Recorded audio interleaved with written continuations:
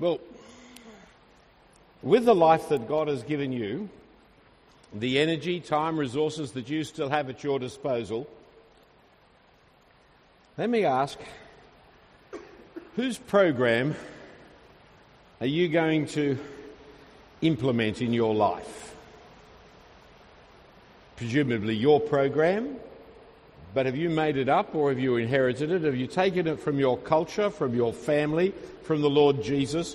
Whose program do you live by? They were gathered in the upper room where he had told them just a few days previously that he was going to die and rise again, but they hadn't believed it then. But now the tomb was empty and some had seen it. And Simon had seen the risen Lord, as had two disciples on the road to Emmaus.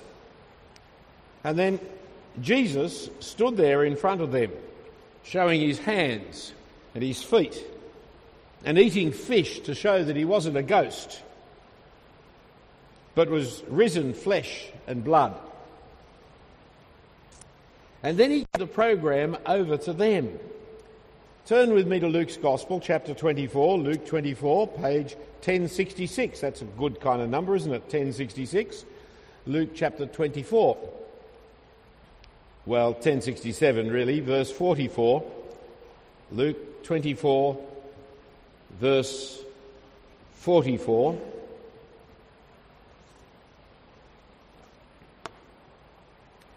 Then he said to them, "These are my words that I spoke to you while I was still with you, that everything written about me in the law of Moses and the prophets and the Psalms must be fulfilled."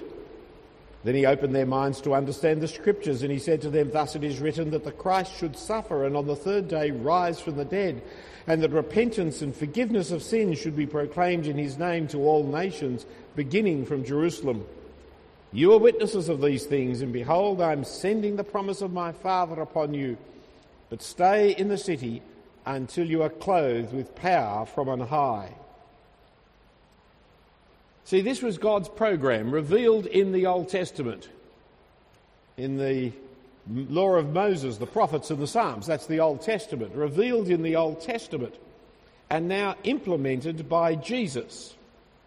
And this program had about it a historical necessity, which is why I emphasise that little word, which in its way is emphasised in Greek. It's an unnecessary word unless you're making the point. Must happen. These things didn't just happen, they had to happen, because God had planned them, God had predicted them, and God the Son put them into operation. They had to happen. And just as the death and resurrection of the Christ had to happen, so did the preaching of repentance and forgiveness of sins to all nations had to happen. Only the Lord Jesus was leaving. He was not going to be doing it. They were to do it. The Spirit-empowered witnesses of the death and resurrection of Jesus. For this was Jesus' agenda. His agenda while he was living in Palestine, and his agenda now that he'd risen to sit at the right hand of God in all power and authority. The agenda of the risen Christ, notice, was not to bring down the government. It was not to go and set up a perfect commune somewhere.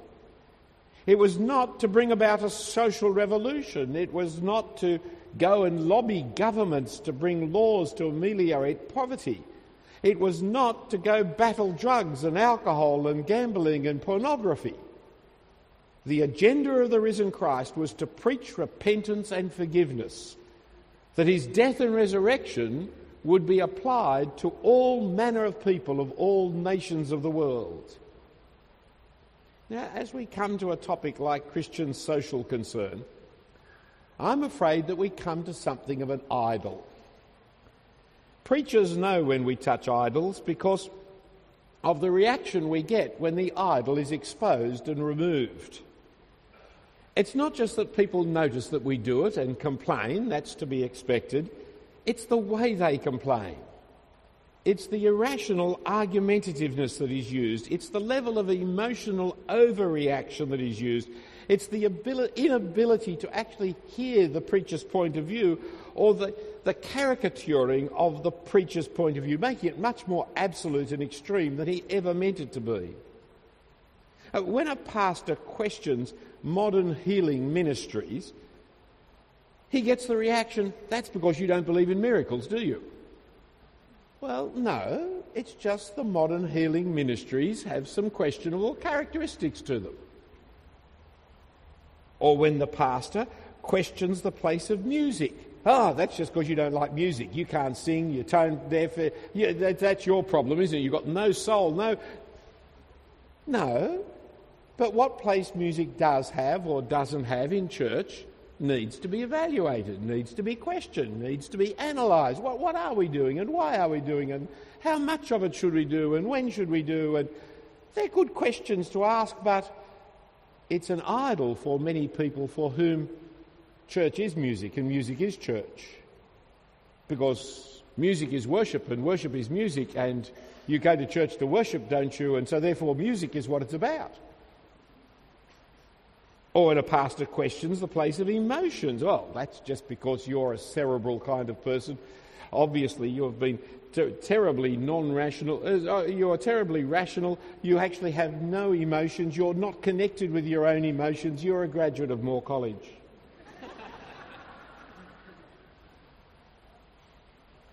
So what happens when pastors question the place and priority of social welfare? Well, that's because you only believe in preaching the gospel. That's because you have no heart for the poor and oppressed. You've never actually been poor yourself. It's because you're an old white male establishment figure. When I'm accused of that, I think to myself, well, not much I can do about being old, and there's not much I can do about being white, and I don't intend to change being a male, and I'm trying to lose my figure, if that helps. It only leaves the establishment here, and that's why we're here today. So with this warning of setting politically incorrect and misquoted issues, let's look at the agenda of social concern. I've warned you I'm about to be politically incorrect, and I've warned me that you're not going to like it. Well, you will, you're my friends, but others listen on tape. And those who are listening on tape, you should have been at the conference. I know you lived interstate, but others have travelled. Why didn't you? Firstly, then, we look at treating symptoms, curing disease, and creating health. For it's commonplace to say we don't want to put band-aids on cancer. So what are the symptoms of society's problems that we would address as just that, symptoms, nothing more? And what are the diseases that we're actually seeking to cure? And what is our program for preventative medicine, of creating healthy societies that don't get these symptoms, that don't need cures at all? Now, please remember the value, my friends, of band-aids. Now, certainly, they don't cure cancer, but they do address some symptoms, and it's often important to address symptoms. Feeding one hungry man is not going to solve the problem of the world's hunger, nor even that particular man's long-term hungry needs. Next week he'll be hungry again, if not tomorrow. But giving him food is still a good thing to do. It's a great answer here to his prayer. It'll keep him alive a little longer. It may give him the opportunity to sort out his problems and a way of addressing them. There's nothing wrong with putting the Band-Aid on. In fact, there's everything right about putting the Band-Aid on. So don't despise Band-Aids that we're able to put on people, just because they don't solve everything. After all, they're not meant to solve everything. They're just meant to cover up the open wound. That's all they're meant to do. That's what they do. They're very good for that. But the other things, the knife that's in the back, well, that still needs to be sorted out. So, furthermore, we need to take into account that some much more dramatic medical interventions, sophisticated medications, actually don't turn out to be much more than super Band-Aids. They look like they're aimed at the cause of the problem, but they're just a little deeper than skin deep, and they don't address the real problem. Often a man will go to a doctor and with a particular problem and have that problem addressed and leave the doctor's surgery still a smoker, still a drunkard, and will be returning in a few months' time. He's had more than a band-aid, but his problem still hasn't been addressed. The smoking and the drinking's still going to kill him. It's here that I want to introduce the concept of the evangelical diagnosis and prognosis. For we evangelicals have a distinctive diagnosis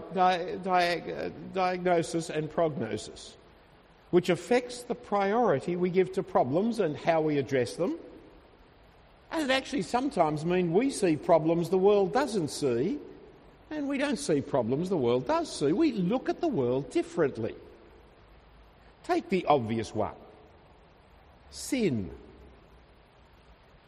That's one of our chief diagnoses. Yet, it's not even in the vocabulary of most helping agencies. You work as a psychiatrist, as a social worker, as a counsellor, you work in an aid relief agency, you work for the United Nations, for the Red Cross, and just say, look, I think the problem is sin. You don't get very far. It was like when I was a boy at high school. I'd been converted just a few months, and they set me a history exam, and it's most likely I hadn't studied for it anyway. I never studied anything other than how to bowl off breaks in those days, with occasional leg breaks, but I really wasn't interested in history or anything else. But I remember answering every one of the questions with the same answer, really. They said, what is the cause of the Rum Rebellion of 1810? And I said, Adam and Eve and sin.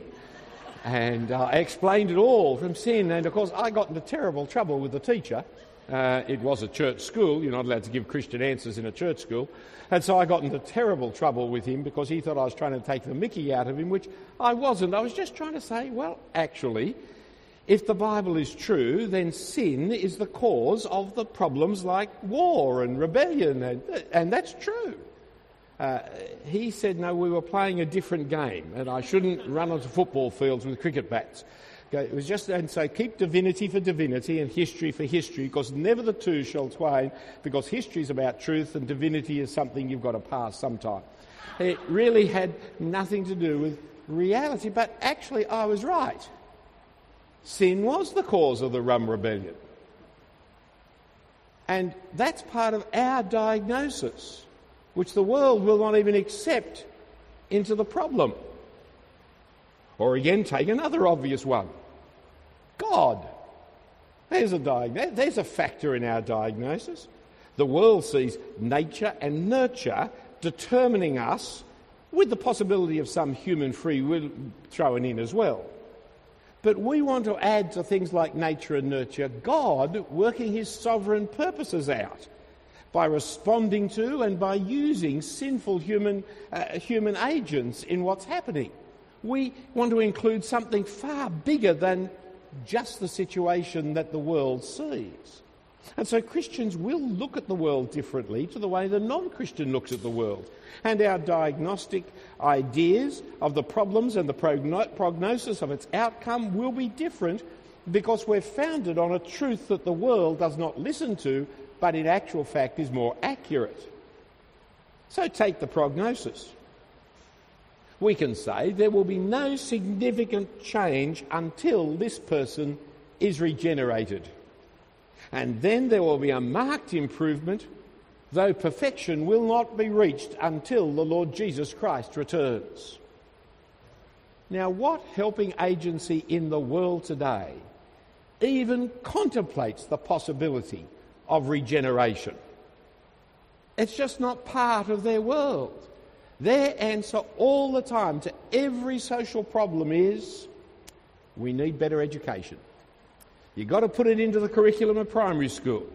The poor teachers of primary school have got a curriculum that is jam-packed with all the problems of the world, so much so that our children can neither read nor write nor count anything, because they know so much about solving the problems of Arabian Springs and revolutions and all kinds of other things, and drugs and alcohol, and you name it, they solve it in infant school. They just don't know how to learn anymore. But it's the problem that the teacher has to be loaded up with a curriculum that is nonsense. The Fabians many years ago said, in the late 19th century, the Fabians, very left-wing socialists, they said that if we educate people, house people, clothe people, feed people, we'll solve the problems of the world. 100 years later, I spoke to one of the Fabian leaders, and he told me that they now had better housed, better clothed, better fed, better educated criminals. We have more people in prison than ever. The only time they got rid of prisoners in England was when they sent them out here.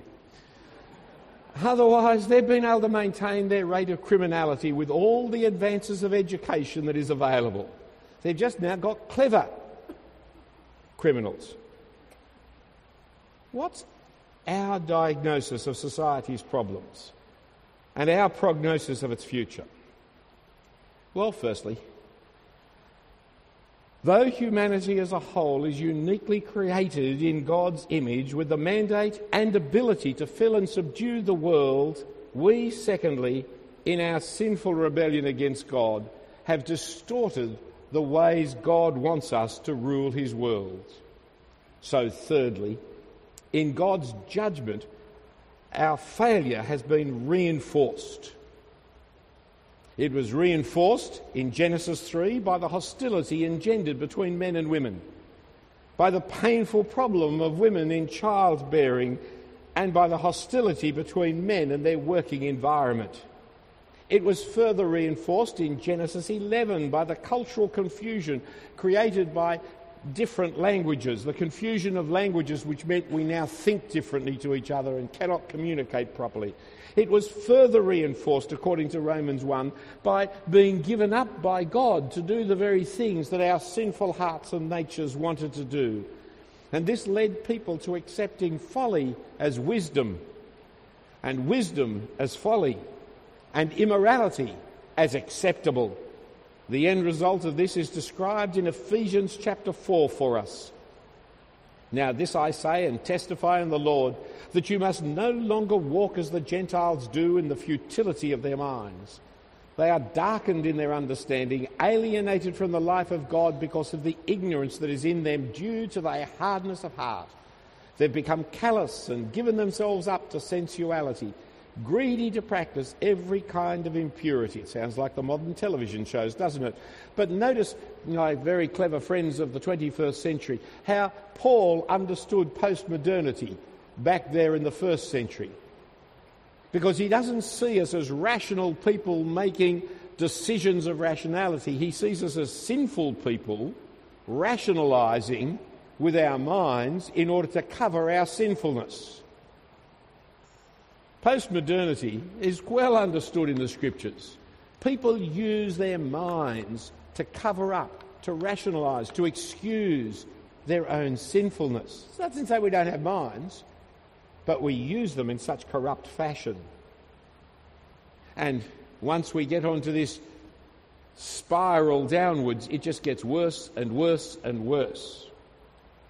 So fourthly, we do need to say, though, that even in this context, we don't lose all sense of justice or righteousness. For as Romans teaches, they knew the wrongness of the actions they approved of. They approved of them, but they knew they were wrong. It's like the newspapers. I always like those newspaper exposés, or you get it in the kind of after the news shows, you know, those news broadcasts, 7:30s or whatever they are, where they all say, scandalous, wretched, tut, but let me show you more, let me show you more. You know, the pictures, you know, terrible scandals, sexual evils pictures available for you to be participating in it all the time. They know it's wrong, but they rejoice in that which is wrong. And yet their consciences still keep condemning people. Guilt and guilt feelings have filled in the minds of modern people.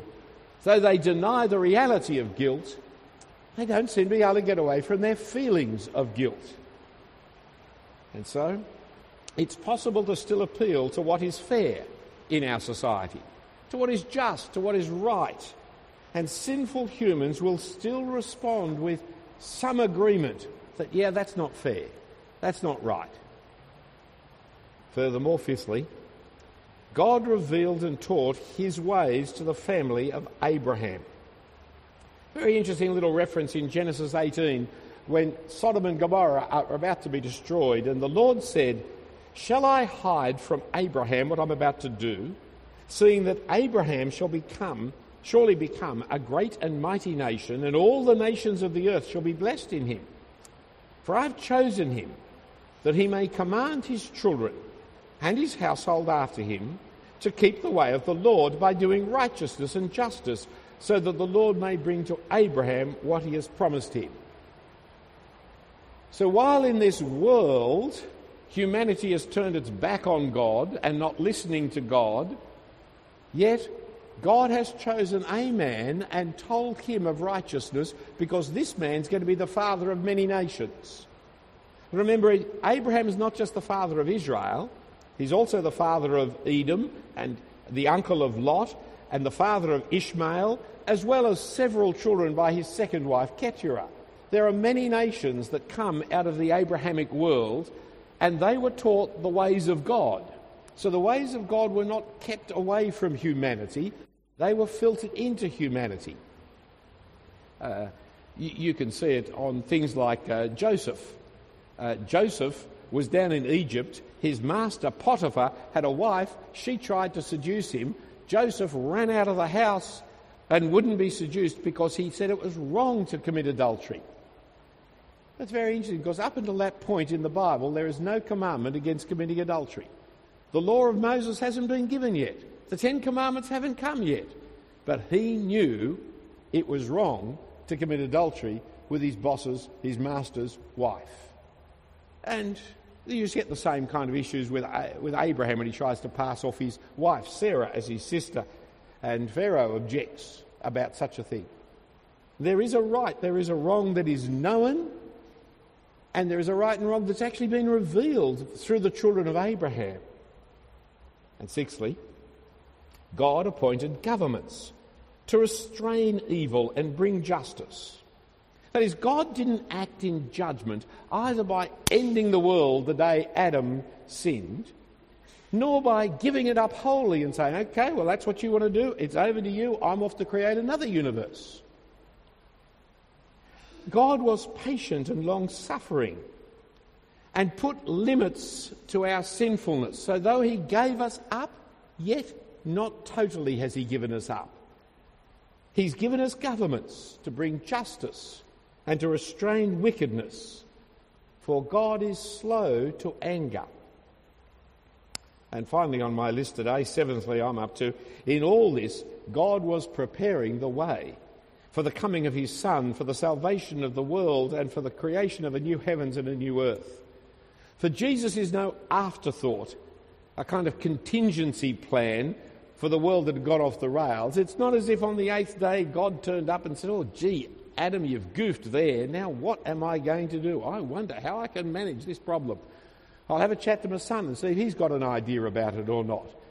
It's not a contingency plan for when things went wrong. For before the creation of the world, God had planned for his Son to save the world.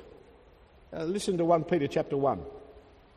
"You were ransomed from the futile ways inherited from your forefathers with the precious blood of Christ. He was foreknown before the foundation of the world. He was made manifest in these last times for your sake." It was always the plan of God that the Lord Jesus Christ would come into the world to pay the penalty for our sin and rise to create a new heavens and a new earth, where people wouldn't just be creatures of the Creator, but children of the Father. Now, all this makes Christians ambivalent about society. For on the one hand, society is comprised of incredibly gifted people whose problem-solving abilities is marvellous and organised into God-given governments, institutions, families to bring about justice in the world.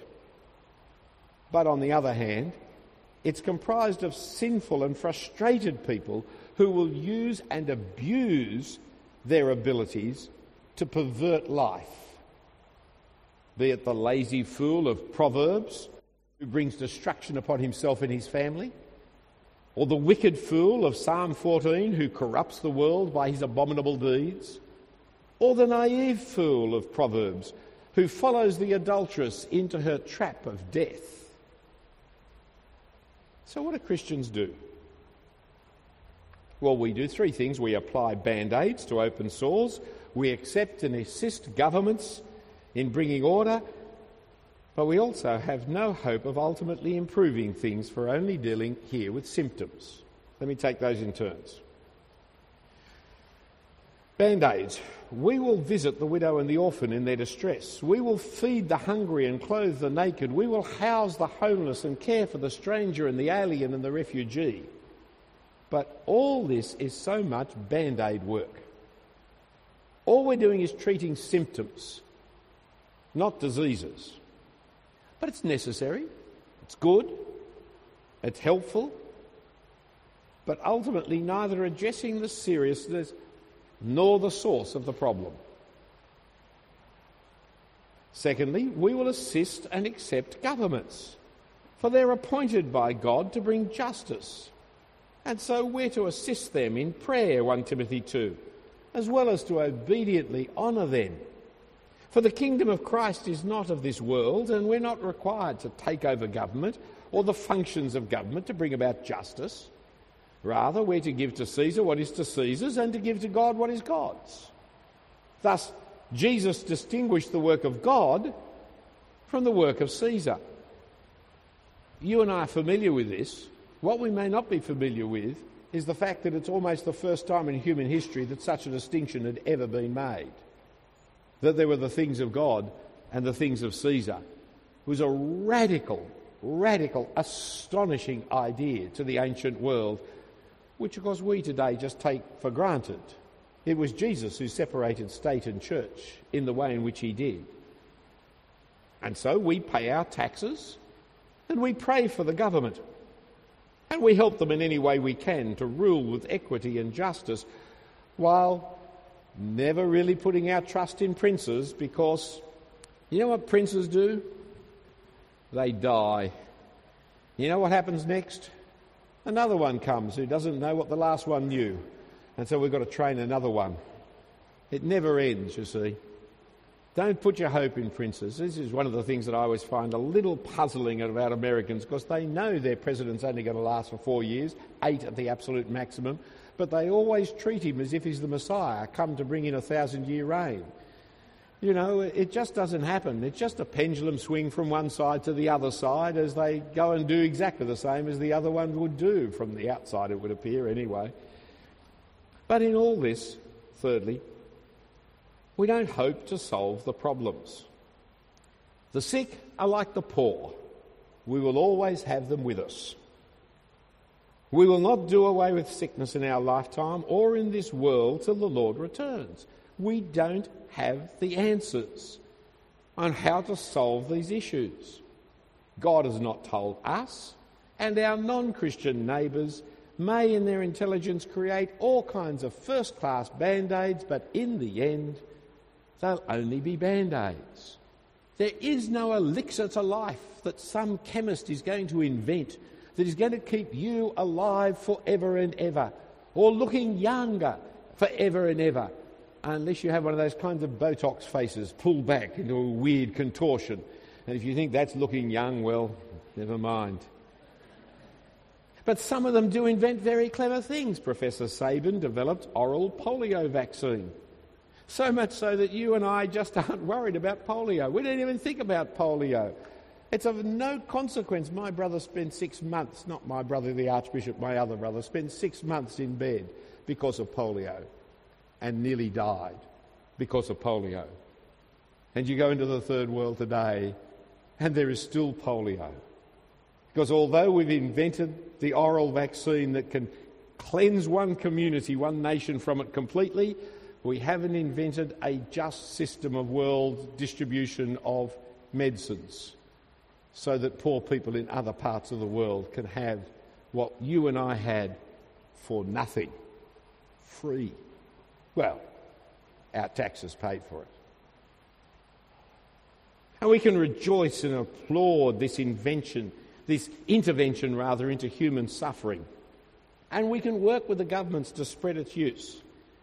And we can do that as Christians because as Christians we're still part of humanity, ruling the world, part of humanity that comes up with what really are wonderful inventions. I mean, that is a fantastic invention. That's just one of thousands of wonderful inventions. And yet, you know, the death rate hasn't changed. It's still 100%. Hasn't altered. We've got older, but now we've got a real problem, haven't we? We've got all these old people to look after and finance and have to work longer so as to be able to... Hang on, one of them. That's a good idea. I like this. Just got to change my tune here for a moment, haven't I, in self-centeredness. You are going to be looking after me for the years to come, aren't you? Except for a couple of you who I can see are pretending to be younger than me when you're manifestly not.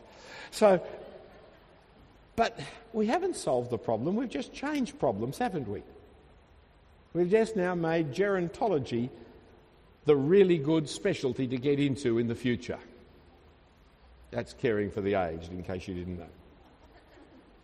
Okay, what I've given you so far then is something of the evangelical diagnosis and prognosis, but before I go on to the evangelical prevention and medication, now's the time for a break for a quick questions and answers if you would like to ask, or comments that you might like to say. So are there any questions, comments so far that I've said that you would like to ask or comment? I ask you first, as you got the chance close by here, because I turn my back on you in a moment. Are there any other comments, questions people want to ask? Yes?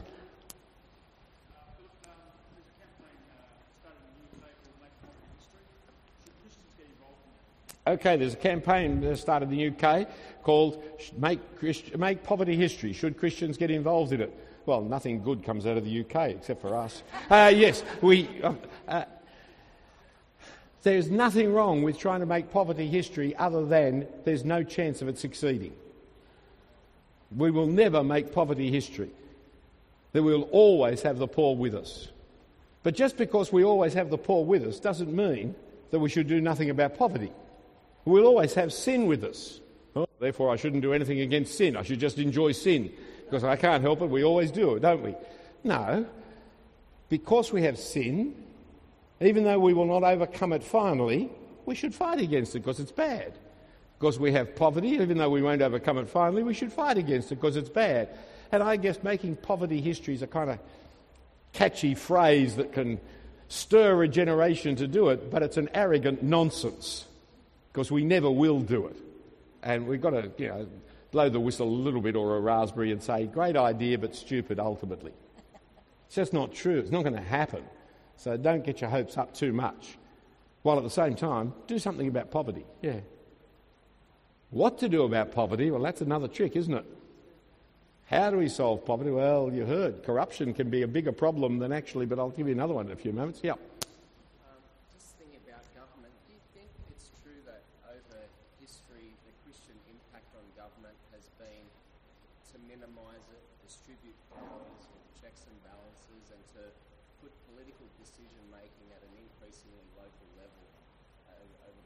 Do you think that's true?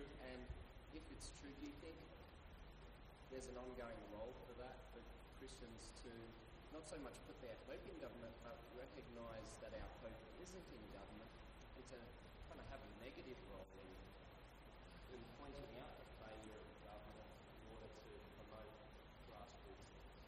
Good. There's a lovely question coming here on the subject of government and the way to stop it being anything. So the essence of democracy is to stop government doing anything. Right? Distribute the power as far as you can from anyone. The ultimate epitome of democratic government is our gracious sovereign Lady Queen Elizabeth, who only has the power to wave gently. There's no other power she has, you see, which is how we really want monarchs, totally powerless. And has Christianity played a part in this kind of spreading of power, this distribution of power and this limiting of power? Yes, it certainly has.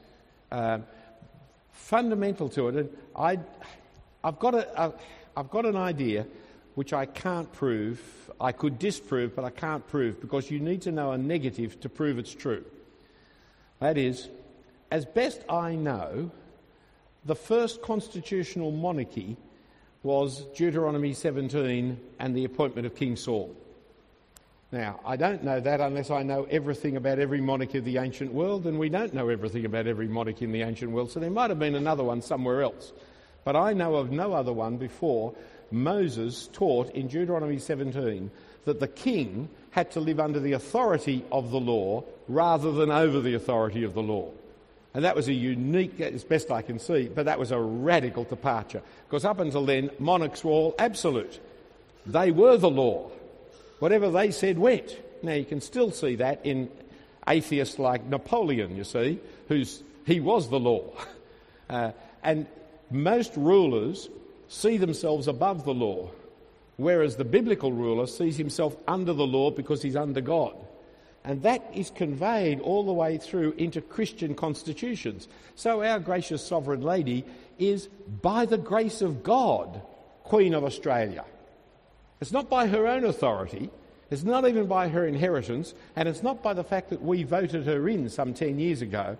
It's by the grace of God. And she's committed to God and to serve God by keeping the law. Now you see it in the Lord Jesus Christ himself. For when he came born of a woman, born under the law, to redeem those who are under the law.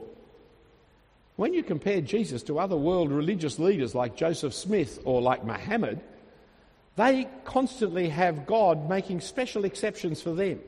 The law didn't apply to Muhammad. He could do things that no other person could do because he was special.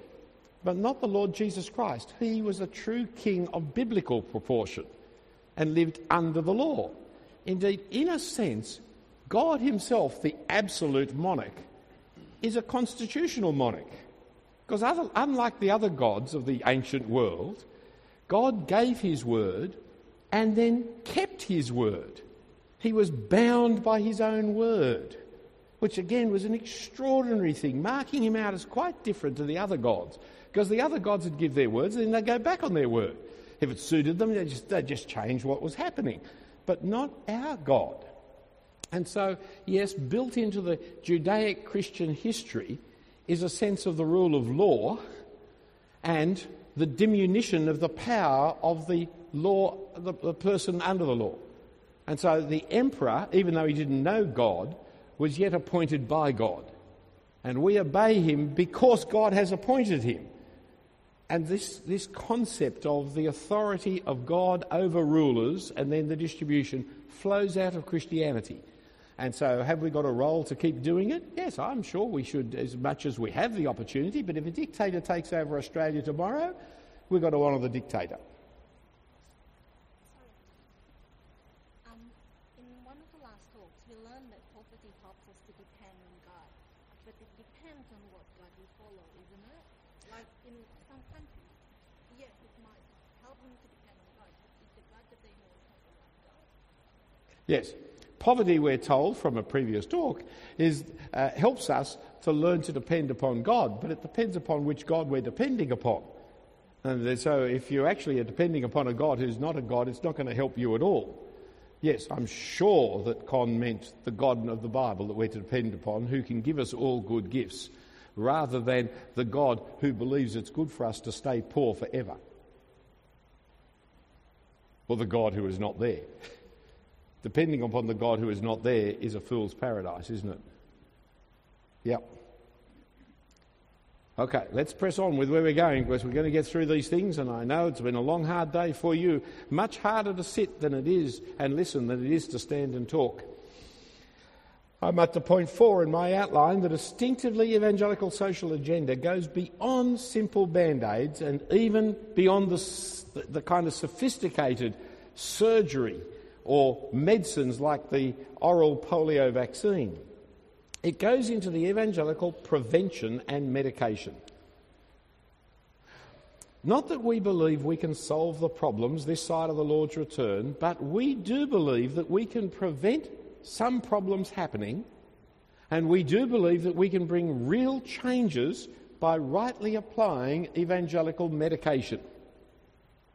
The revelation of God warns us of the consequences of sin upon a person and upon a society, and brings us to the way of dealing with sin by the gospel, which brings not only forgiveness from the past, but regeneration and change in the present, which grows into life in the future and even into eternity.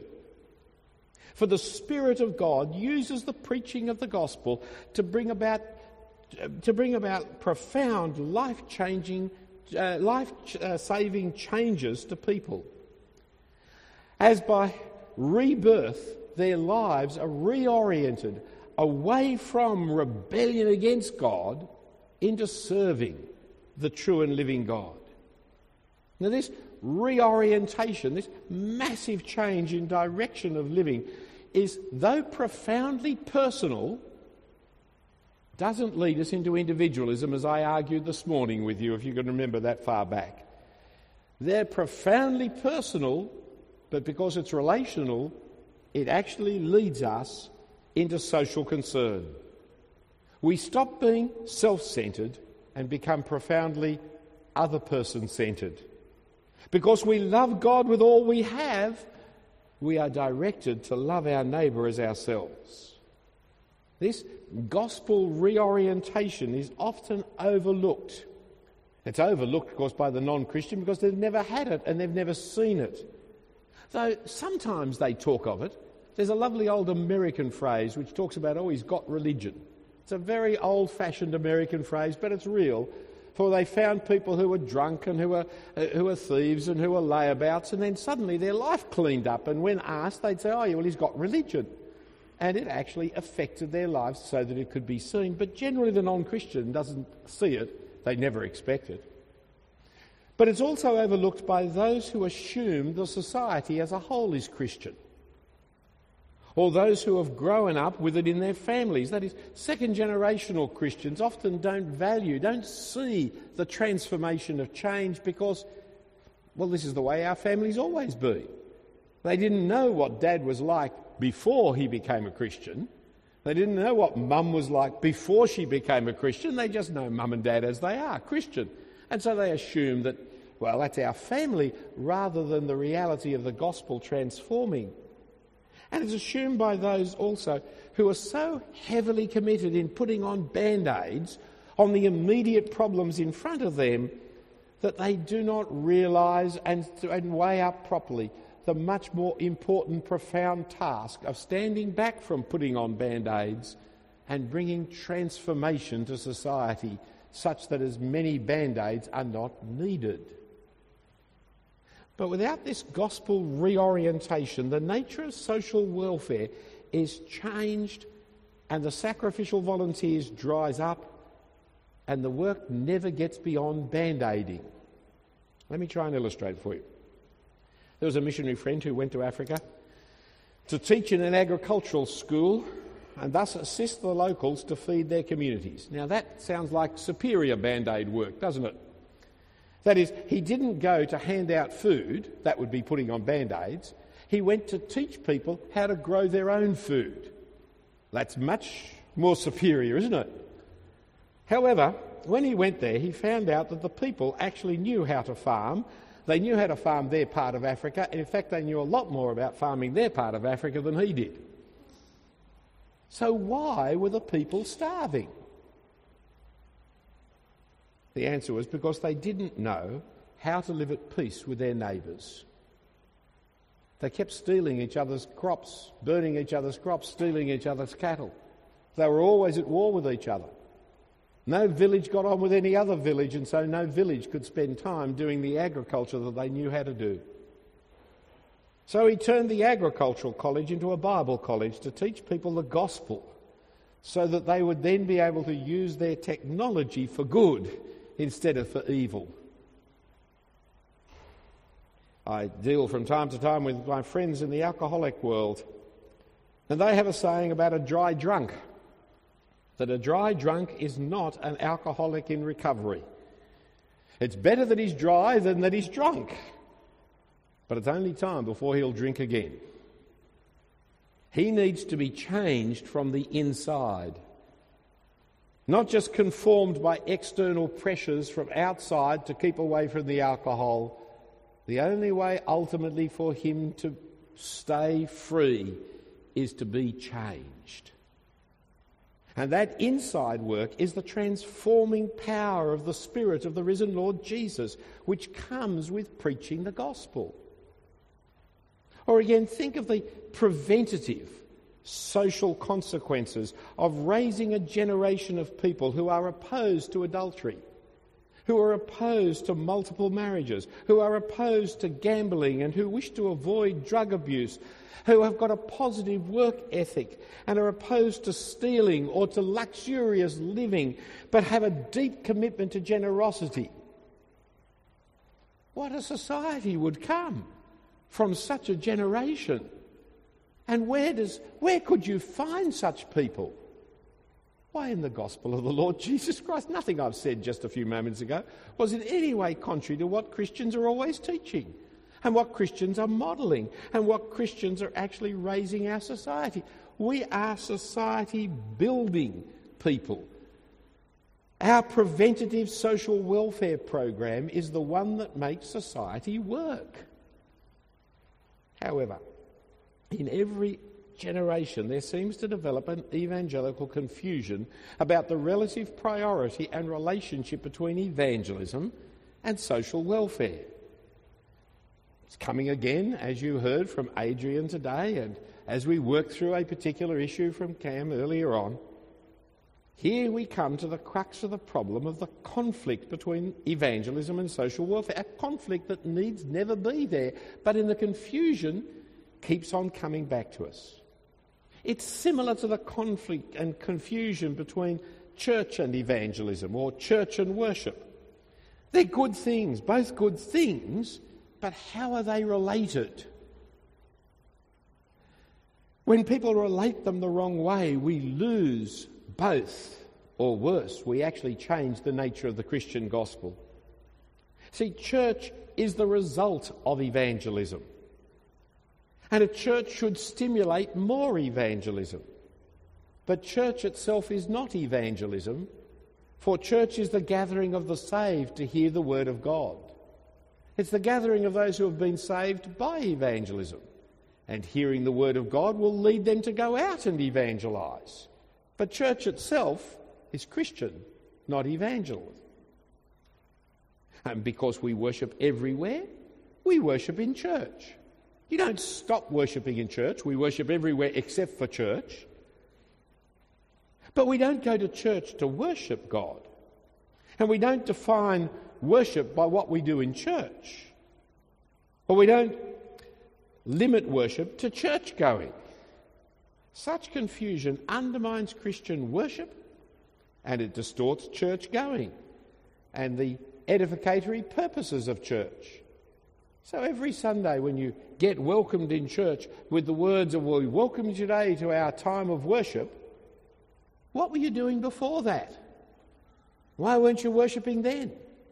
And you see how just the language has taught us to think that what we do in church is worship and what we do out there is something else. Well, that's not true. If you worship God, you worship him every breath of your life. Now, evangelism and social welfare are two good things. How do they relate gets people into terrible confusion. Here are a few alternatives for you that I draw to your attention. Firstly, evangelism and social welfare are not alternatives to each other.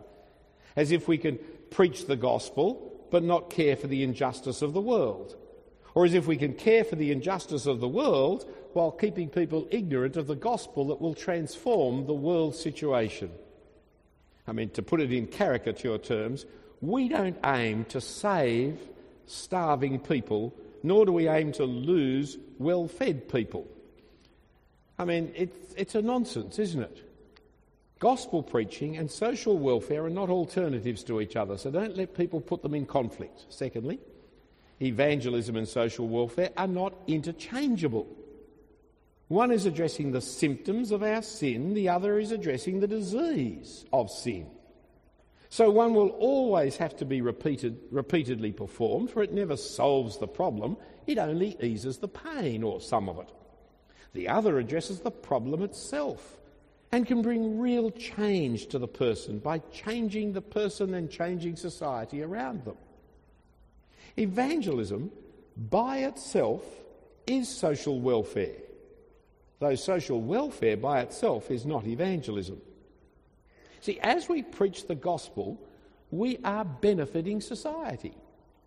Repentant fathers stop bashing their wives, gamblers give up the destruction of their families, adulterers return to their spouses and rebuild their home, thieves pay back the money they stole, citizens take interest in needs of others. Preaching the gospel is social welfare. But social welfare can be done with or without preaching the gospel. There's no necessarily follow-on from it at all. Somebody asks for my help in the street, I go and help them in the street, they say thank you very much. No gospel has gone anywhere there.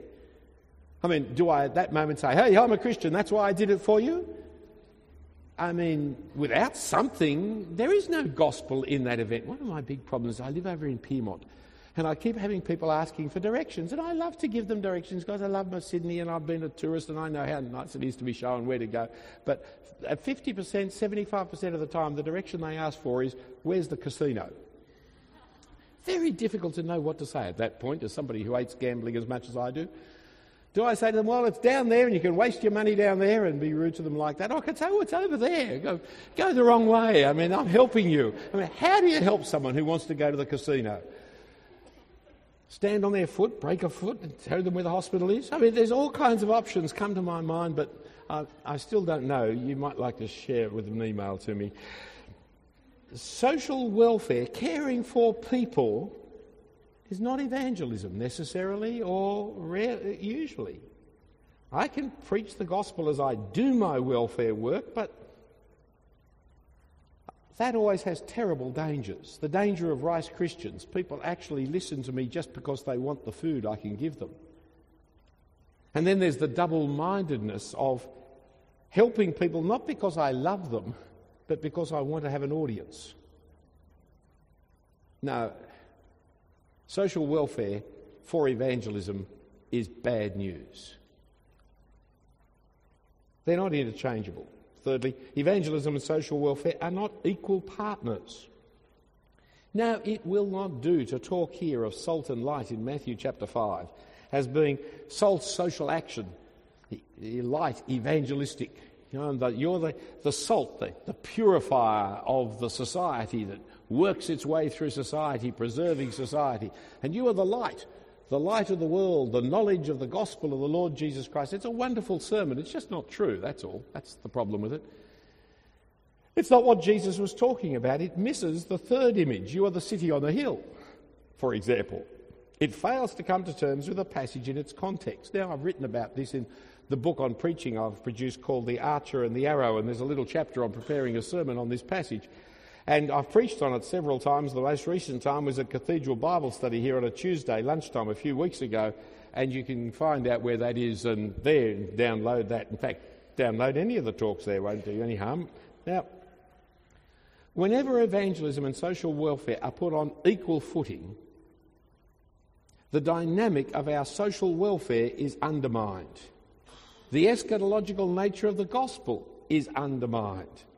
The work of welfare will always be applauded by the world, and evangelism will always be an embarrassment to the world, and therefore to us.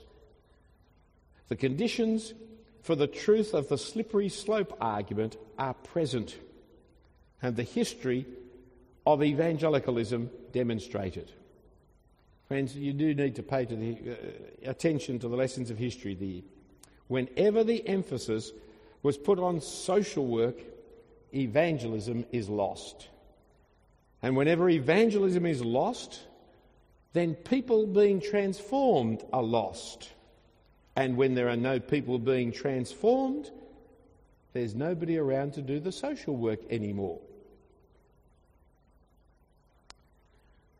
I don't particularly wish to be rude to others, but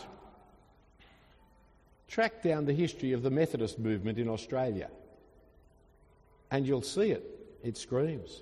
For the Methodists were such fierce evangelists, and they showed up the Anglican Church in its failure to preach the gospel. That's what they were there. And as they preached the gospel, all manner of social work and social welfare took over. And as that took over, more and more emphasis fell upon it until social welfare was what it's all about. And as they move into becoming the uniting church, fewer and fewer people, older and older, maintaining a bigger and bigger social welfare program that they can't maintain, and it is dying. And that story can be repeated over and over again. YMCA, YWCA, thoroughly Christian, out-and-out evangelistic programs set up all around the world. There's only 2 or 3 of them left in the world that are even vaguely Christian. In fact, some have even moved to remove the C out of YMCA and YWCA. For it's now a gymnasium, it's all kinds of things, but it's no longer what it was set up for. It was set up to preach the gospel of the Lord Jesus Christ, that men might be brought out of hell and placed in heaven. That young men, young women would be saved. That was its purpose. But the social welfare part of it overwhelmed it. Over the way here, we've now got the Red Cross, set up by Calvinists in Geneva. You ever wondered why it's the Geneva Conventions? The Geneva Conventions came out of Calvinism. It came out of the whole Christian ethos of the city of Geneva. Hundreds of years, even after Calvin, it was still there. And the Red Cross was set up by an evangelist seeing the Crimean War and the horrors of the Crimean War. But he was an evangelist who saw it and who brought about the changes to government attitudes towards the suffering of people. Today, the Red Cross, you're not allowed to mention that the cross is about Jesus. You're not allowed to mention that there's Christian foundations in it. You're not allowed to stand as a Christian within the system of Red Cross. I can understand why they do that, especially in a Muslim country where they don't call it the Red Cross, they call it the Red Crescent. You can understand why they do it, because they want to help people. But do you see how evangelism has been lost out of it totally?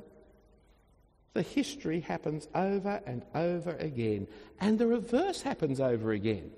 When people start preaching the gospel, when they start seeing people converted, inevitably, as a consequence of it, all manner of social welfare starts to be developed. It always happens.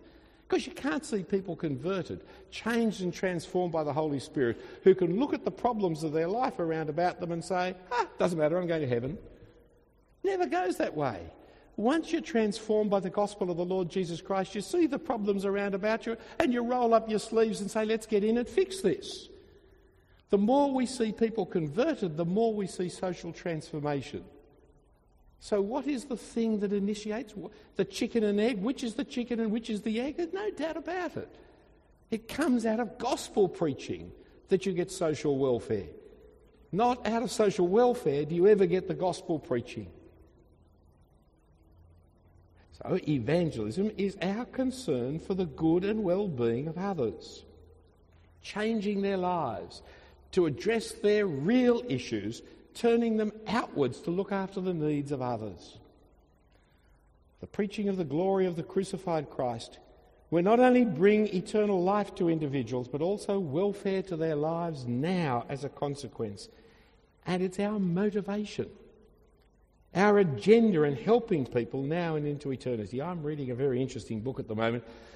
It's not what you expected me to read. It's written by a woman, a professor called Regina Kunzel, and it's called Fallen Women and Problem Girls. Just the kind of book every minister should be reading on the train. Unmarried Mothers and the Professionalisation of Social Work, 1890 to 1945. It's a book on unmarried mothers. Like I say, a surprise to most. In it, she's a historian, she's a feminist. I haven't yet found a page in which has indicated the slightest understanding of Christianity. She's a feminist historian writing about two movements that took place in the first half of the 20th century, hanging over from the end of the 19th century. One was the Evangelicals, who were preaching the gospel through the Salvation Army and through other independent evangelical organisations, preaching the gospel, and saw the terrible problems and plights of young unmarried mothers And so set up homes to look after them and to preach the gospel to them, running Bible studies with them every day, helping them through their confinement, and then helping them, training them how to look after their babies and how to set up a life as an unmarried mother in the first part of the 20th century, finding jobs and job skills for them, having halfway houses to look after them so that they could keep their babies and look after them themselves. The other group were the social workers, women who were trying to carve out a profession for themselves, a profession like the medical profession, like the engineers, like the teacher's profession, to gain status and understanding in society, to have a career that was meaningful and well paid and well remunerated, and who therefore took on board the importance of technical training, scientific understanding of the problems, a professionalism. And that's why the book is about the professionalisation of the social workers. Gradually, over time, the evangelical organisations lost confidence in their evangelism as they were harried and attacked by these professional social workers. The women who were doing the social work, the evangelicals, there's one lovely quote I saw here. This woman, she's asked how she does it, and she says, it's rather difficult to tell people how to do this work. My only plan is to remember Jesus and his love and then to act naturally. Well, of course, that's ridiculed by the professional social worker. You've got to analyse the problems and the social involvements, the sociology that lies behind it, the ethics that's involved, the economics that's involved. And so the professional social workers dispatched off these evangelists who were looking after the women. Of course, professional social workers don't have to love the women they're dealing with. That's not part of the deal. They don't have to live with them. That's not part of the deal. And so what they set up, of course, was the adoption industry of the middle of the 20th century, whereby the problem girls, not the fallen women, the problem girls, who they saw as being feeble-minded or sexual delinquents, they were the two options they gave them, not women needing redemption, not women needing forgiveness, not women needing regeneration, not women who could be helped back into society, delinquents, feeble-minded, whom we discuss whether or not we should actually remove from them the ability to have any other children. What did they do? Well, of course, as soon as the baby is born, you must take it away from the mother and adopt it out to other people. Never allow any bonding to take place.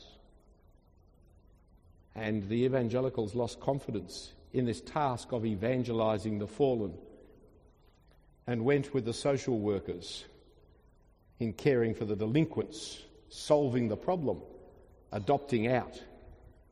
And now, these many years later, there's a whole generation of people still wondering why their mother gave them up, and a generation of old women still grieving for the baby. And now we say, what were we thinking of when we did that? And the answer was, we were not thinking of the gospel, because when we thought of the gospel, we did it the right way.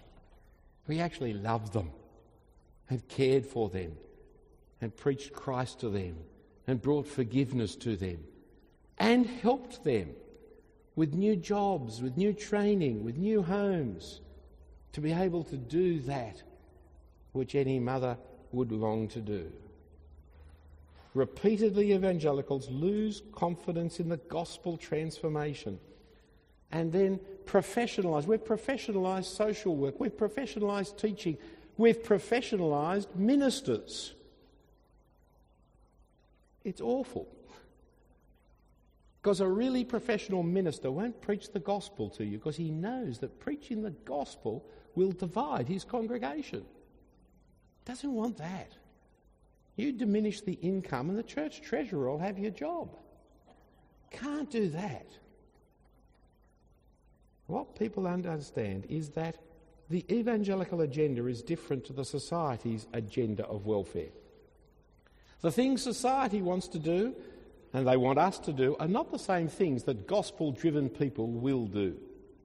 You see, there are matters of life and death that the chattering classes just wish we would shut up about, like abortion and euthanasia. They're part of the evangelical agenda because we believe in life and its sanctity. Unlike the professor who has been given an award of our government, the man who teaches us that it's all right to abort.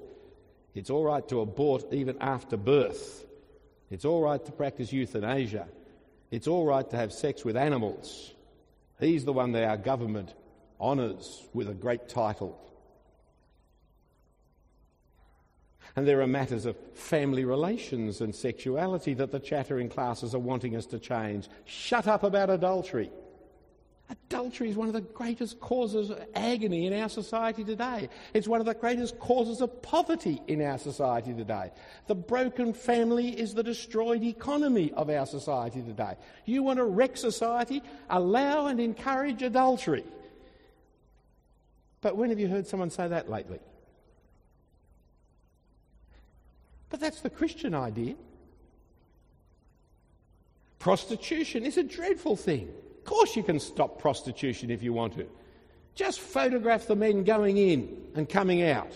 Put their names and their photos in the paper. You'll stop it. And they want us to not talk about homosexuality, and they want us to have easy divorce and financial irresponsibility of See, we have an agenda that is just so different to the agenda of the media, the agenda of the world. And we have concerns about materialism. A society funded by gambling is appalling. Do we need a second casino, they're asking? No, we need to get rid of the first one. A daft, stupid question. Do we restrict poker machines? What do you mean you restrict poker machines? Destroy them. That's what we need to do. For they are destroying the lives of our people. And it's the poorest people in the land are the ones who have the greatest access to poker machines, because they're all out in the pubs in the poor suburbs, because they're the people who pour their pension money in week after week. But you try and speak against gambling in a society that is owned and run by the gambling society. And so, to keep our economy growing, I read this last week, all of us have to work till we're 70. And we've got to increase the rate of women in the workforce. All women need to work. Don't be a mother at home. That's a dreadful thing to do. And the New South Wales Retailers Association, they tell us we've got to get rid of public holidays. We've got to keep those shops open 7 days a week, 24 hours a day, everybody working. Do we work to live or do we live to work? No, we live and work to make money for the shareholders. And we have international concerns that are not those of the same as other people. We have international concerns about nations that are held in superstition and falsehood, and how little our Australian wealth is used to developing our neighbours' needs, eradicating simple things like measles or polio. These are not dealing with simple symptoms, but dealing with important issues that affect a host of other issues. And we believe the way we will really change the world and society, though, is not by even doing these things, but by preaching the gospel. For it's only as people are grasped by the gospel that they will start to see the problems that are really there, that need to be addressed. So, my brothers and sisters, get with the Jesus program. The Jesus agenda is world evangelism that will help people wherever it goes, for it changes us. It brings us forgiveness and pardon. We need it desperately. It brings us new birth and transforms us from rebels against God to lovers of God. And when you become a lover of God, you'll be a lover of people. And if you're a lover of people, you'll do the good works that need to be done. So get with the program. Preach the gospel. Let's pray. Heavenly Father, we thank and praise you for all the good things you give to us, but above all for the Lord Jesus Christ, for his death and resurrection on our behalf, and for those who preach that message to us that we may be forgiven and transformed. So lay that burden on our hearts, Father, that we might declare to others the glory of the Lord Jesus Christ and the salvation that he has won for others. And we pray it in Jesus' name. Amen.